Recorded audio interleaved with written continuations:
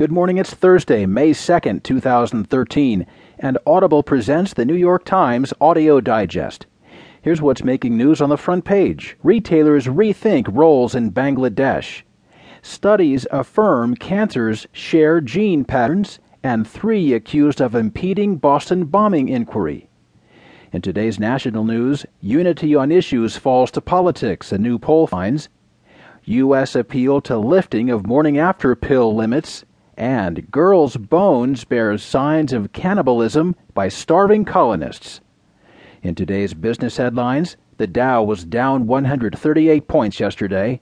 A more forceful Fed stands by its stimulus.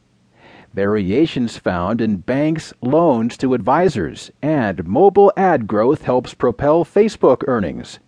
More business stories to come, more national and world news too, a roundup from the sports page, and New York Times columnist Gail Collins. Now, as selected by the editors of the New York Times, here are the stories on today's front page. The top story is titled Retailers Rethink Roles in Bangladesh. Stephen Greenhouse reports. Ever since a building with garment factories collapsed in Bangladesh last week, killing more than 400 people, Western apparel companies with ties to the country have scrambled to address public concerns about working conditions there. Benetton repeatedly revised its accounts of goods produced at one of the factories, while officials at Gap, The Children's Place, and other retailers huddled to figure out how to improve conditions, and some debated whether to remain in Bangladesh at all.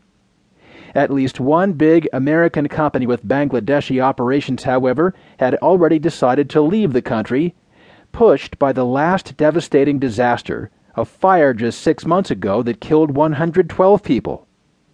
The Walt Disney Company, the world's largest licensor, in March ordered an end to the production of branded merchandise in Bangladesh.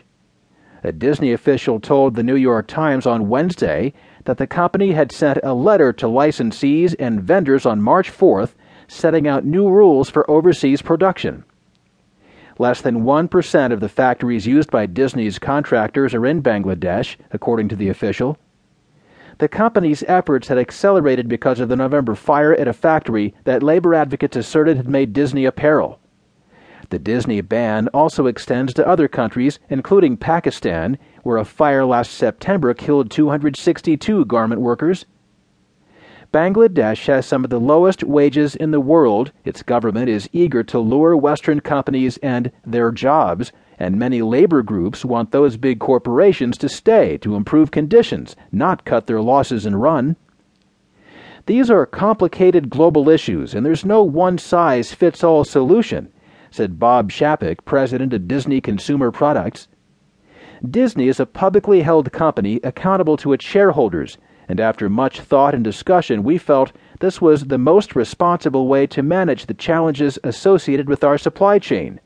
The disclosure of Disney's directive came 2 days after officials from 24 retailers and apparel companies, including Walmart, Gap, Carrefour, and Li & Fung, met with representatives from the German government and non-governmental organizations to try to negotiate a plan to ensure safety at the more than 4,000 garment factories in Bangladesh.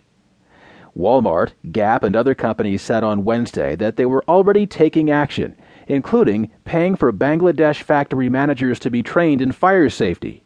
But labor advocacy groups are pushing them to do more, especially to help finance improvements like fire escapes.